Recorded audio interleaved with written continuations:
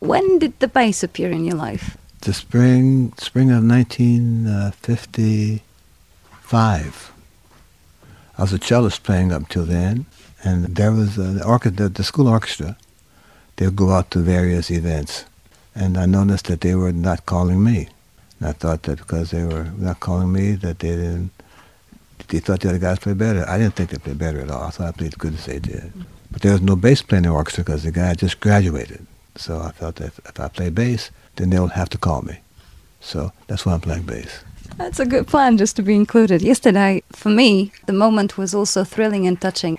Yesterday, during the conference, in a very diplomatic way, you said, I was informed, you used specifically this expression, you were informed that there was no place for an Afro-American classical musician. And you have all the right in the world to be bitter about it, but somehow you decided to be elegant, diplomatic, and... What's the point of holding that anger all that time? I worked real hard to get to where I am. I thought I was playing really well. People thought I played really well. And to know that a part of the music society, which is classical and jazz and pop, that this section that had devoted my life to playing better and better, decided that no matter how good I played, it didn't matter to them because I was not Caucasian, you know. And then again, as I was in college going to school playing in the weekend bands as a backup band, the guys in New York said, look, man, New York can always use a good bass player. So just come to New York. So I graduated in May of 1959. August, I moved to New York, and I'm still working. Is that how you've always been, to look at the more positive, the brighter side? No, I have my time when I'm just playing mad and nothing's going to change. Nothing's going to change that. It just seemed to me that I had a solution. It was right there. Come to New York and work. I just wanted to play. I wasn't thinking about being famous. It wasn't, accolades. I just wanted to play what I spent my life learning how to do, play music.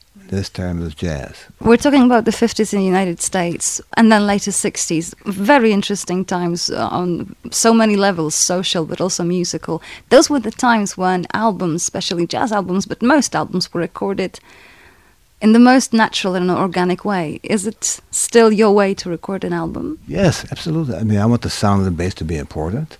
Now that people have really sophisticated hi-fi gear at their homes and in their cars, it's nice to have the music that sounds good in your house, in your automobile. And so I've always been concerned about the recorded sound because it's history. I can't change it. I'm stuck with that. So if they're going to be stuck with it, make a good sound. Nowadays, the technology and all the internet and so on, that lets people record an album even if they don't meet. I do that because it's part of the job of being a musician, but that's not my favorite way. I want to be right there while it's taking place so I can interact with that person playing that. I did a record from a blues singer named Eric Bibb, a really good singer. And he recorded a track, and I met the engineer and his producer at a studio in Brooklyn. We spent 2 hours putting the bass line on about 7 tunes. And it sounded like I was there when he made the record. That's part of my job. Could you describe the atmosphere in Blue Note Records? You made part of this history, an essential one. Well, they were all interested about making music. And Frank, Alfred Lyons, the primary owner, producer, and the photographer, they just made sure that they were out of the way when the music took place, to make sure we had a chance to practice before the day, had a rehearsal, to make sure that the studio was outside of New York, so there was no chance to go out to eat on intermission, so they bought food. They had a great engineer, Rudy Van Gelder, who made the greatest recorded sound ever. It was not difficult to look forward to going to those dates because the music was going to be really fine. Really nice guys, and a wonderful sound of the record when it came out. So I was pretty happy all the way around. It seemed like a job you looked forward to. It's like a free school. I watched how they do it. I learned how to play the changes. I learned how to form. I learned how to prepare for the session. It's just like going to free class. Exactly, because that was the way of learning. Nowadays, young people have all the resources they dream of just thanks to the internet. And back in that time, you had to rely on communication. Well, I'm not afraid of the internet. Internet is what it is. It's here, and we have to learn how to use it if possible in our endeavors. But I think one of the things that's even more different is that there's not much radio jazz this year. And 20 years ago, man, there were 5 stations in New York, always played great music, had great sounds. The disc jockeys knew the personnel, really like an informative kind of music program. They're all gone now. They're all talk shows or something else, and it's unfortunate that They didn't think jazz was enough of an art form to have it on their airwaves. I host a jazz show. It's once a week. Good for you. Yay! I'm happy to have a jazz show at least once a week. Good for you. Yeah, good for you. Right. So would you describe also this atmosphere in Blue Note as a supportive one? Because the owners of Blue Note definitely spoiled you with they wanted to give you the best conditions they could provide. And what about the musicians and their interactions? Well, if you hear the records, you know that everyone understood the project. You know, it was a real close-knit group. For as many people as there were, they all knew each other. They had played somewhere along the way with each other in groups of 4 and 5. They understood the need to get this record done in one day. Exactly. They couldn't fool around and come in late or not in condition to play, and they all understood the pressure they were under to make this record in one day. And such as that, they came and took care of business. You can't ask any more than that. It's really hard not to ask about Miles, so I'll ask just two things about that time, because from the band, there's Herbie Hancock and Wayne Shortend and you all emerged to be nowadays legends, and also some, well, I wouldn't call it prophets, but definitely jazz pioneers. Mm-hmm. So my question is, did Miles teach you that, or he just chose the right talented people? Just chose the right talented people. Yeah, he was a bystander most of the time. He didn't know what was going to come out. He didn't know how he could do it, but he trusted the guys he had hired, me, Herbie, Wayne, and Tony, to present a canvas for him, to play a whole lot or less, and he appreciated the effort we gave him. And the second thing about Miles is that on one of the albums there are 3 tracks of yours. There's RJ, there is... That was all done in one takes at the studio. Yeah, unfortunately we didn't play much live stuff with that, but we're still examining that old library, but we transferred some of that enthusiasm, some of those concepts to those records, which are really nice records. To have your compositions on Miles' album, was it some kind of an award for the musician, or? No, he asked for songs. Yeah, bring some. We're gonna make a record on this day. Bring in some tunes so we see if we can play them. So I brought in 2. Wayne brought in a couple. Herbie had 1. Tony had 1, and he didn't care about that. He wanted the music to sound right and trust us to bring in some stuff that we could play. So what's RJ? Ron Jr. Exactly. So coming to that, yesterday you started the speech about yourself from your family. Well, they want to know what I do, and I'm not doing this not without their support and their encouragement and their enthusiasm when I got work. They appreciated it. They understood what it took to get to the work. They understood my practice routines. They understood that all I invested in me with their help, of course, to be a professional musician, and they are, in fact, a part of my life. I listened carefully what you said today and yesterday about playing in a band and how you just seem to be focused on uplifting others. I think a good sideman does that, and the bass player has so much control over the band and the results of the tracks. They can understand that now, and they were certainly able or willing to ask help from this guy in the back now, who is now becoming more and more important musically. And his input to make the music have another shape to it, another system, some discipline. That's really having a major effect on the music today, the bass player's input. And it's nice to be a part of that group.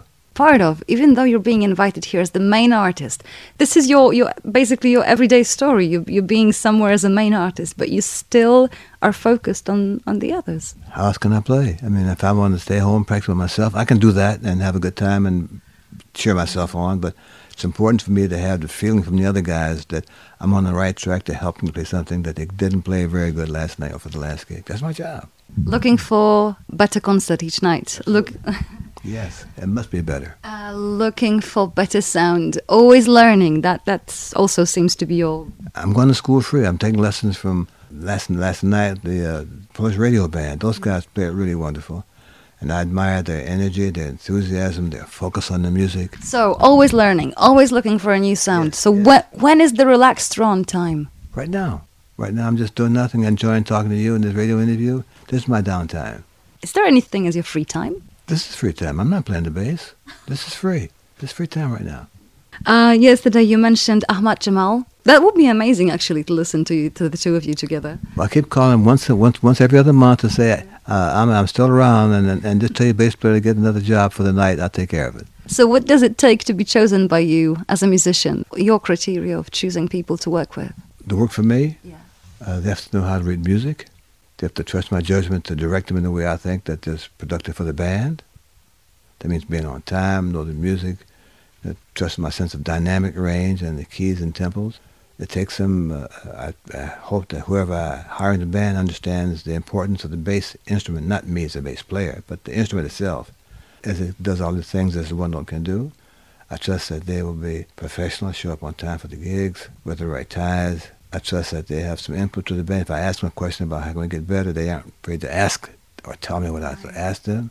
Those are some things that I have to make the band a real group of guys and gals who all agree that the important product from this event is music that the audience can take home with them, and we're able to convey to them our feelings through some of these musical terms we use as they play the instrument. So trust and respect seem to be fundamental here. It's critical, absolutely. The Guinness record, was it by chance, or you aimed for that? It seems to be a fun fact. Yeah. A friend of mine was determined to prove how many records I had made, and that told me it was too much trouble. I didn't have the time. I didn't have the researching skills, really.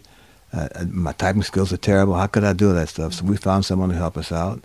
And at the last count, 2015, it was 2,215 records. It's probably 30 more than that 55 years later. But it was not my idea. And only due to my friends' help and nagging at me did it get done. You never avoid any other genres. I mean, you did play jazz. You came out from classical music, but even yesterday you mentioned you played pop or even kind of country and western. Is that also for the purpose of learning? Absolutely. They all have their own scheme of plans. They only have their sound of the chords. They have their own changes. They have their own emotion. And my thought is always that these people who are not in the jazz community would have found me at some point in their way and thought that this guy who's not playing in our band at all, only as a jazz player, that he could come in and make this country and western music sound valid, or a Brazilian record sound like it could sound with his input, some kind of avant-garde group where he knows the sounds to make the music sound interesting. That's my job, to be able to make those groups kind of miss me when I'm not there, and I'm okay with that. Are you in touch on a not maybe daily basis with Wayne and with Herbie? I called him every holiday. Herbie's really traveling really a whole lot more than me, and Wayne's busy writing an opera, and I don't want to distract him, but we're in touch, yeah. Because, I met Wayne Shorter on a few occasions. I've had a chance to interview Wayne a few times, and you also seem to be going that way in life philosophy. Well, I'm a little younger than Wayne, so he maybe got there before I did. But we understand that mankind is important, and human beings are important. And we hope that by the presence we have in the club or at performance will affect someone's view on life and humanity and things that make the earth and the world survive easier with some more thoughts that are more positive and heartwarming rather than heart-wrenching, you know. Again, respect. That's part of it too, of course. I heard today how you dealt with the annoying person in the room, and it was with such diplomacy. I really admired you for that. Well, you know, I learned a long time ago, never engage in an audience that's hostile to whoever it is. You know, don't encourage them to talk to you. Don't encourage answers and questions, you know. That's a skill earned. Yes, and again, being a sideman in a lot of bands at different times to see how those band leaders handle other situations that I would not normally see. And again, you know, I'm not sure if he was just wanting to be visible or he wanted to be seen, but my job is to not alienate him as best I can, have him hang around, hear the rest of the music of the bandstand wherever we are, you know, and not make the atmosphere any more hostile than it is because I'm nasty to this guy. I don't do that at all. No. I think that this is very, very common nowadays. Many times it happens that people start a conversation, and probably you've experienced that many times, because it's about me and not about you. Well, you know, I've kind of gotten way over that. That's more enough about me kind of conversation, you know. The difficult part for me is when people insist on talking about them, you know, and while I don't mind them because it takes the heat off me for the moment, I think it's really not a comfortable way to engage me in the real conversation and have the conversation not just memorable for them, for what they learn, but for what I'm able to pick up about me with this conversation and how I handle this one or how this person reacts to my commentary and what I'm going to do when the next time they comes up with someone different. Right. These are all like a free psych class. I'm okay. Okay, let's talk about treats. That will be last question before they kick us out from here. Treats meaning the bow tie, the tuxedo. Is that for us out of respect for music, or it is just pure treat? Both. I think I want people to see that we're really going to work here, you know, And when my band goes to work, before we play one note, we take a bow to the audience. We're telling you, ladies and gentlemen, we're here. We're dressed for the occasion. We hope you are. And here's our efforts to make you feel good when you leave. We always wear uniforms, shirts and ties, shoes polished. That's part of what makes our event special for everybody else. Absolutely. So, because you did mention the ties, especially your tie collection and so on. So that's a thing, or it's just for pure pleasure? Well, kind of tease my audience to come see me. I'm only a bass player in the band. Of course, they'll see me. But if I say I'm wearing a nice tie, they'll enjoy the humor, which I mean it. Right. Any other treats? Do you still get a chance to listen to music? All those pleasures. Yeah. They're waiting somewhere for me around the corner. Right now, I'm so involved in the next year with this music project I'm trying to put together that my spare time, which is never really great, will be even less great. But I accept that creators put me here to do these projects, and I'm going to do the best I can to make them survive. They're waiting, so can you spill a bit? Not yet. I'll give you a copy when it comes out. Okay. Interesting concept. Right, we'll be waiting for that. What about the pure pleasures that the world offers? Are you a foodie, or do you enjoy, I don't know, what do you enjoy as a person? Of course, I enjoy eating a good Italian meal, or I like a pizza every now and then. But my interests, well, I don't see what they are other than music. They are outside of music. Mm-hmm. I enjoy reading science fiction, by the way. I enjoy paintings and art. I enjoy looking at great automobiles that are too small for me to get in and too expensive to buy.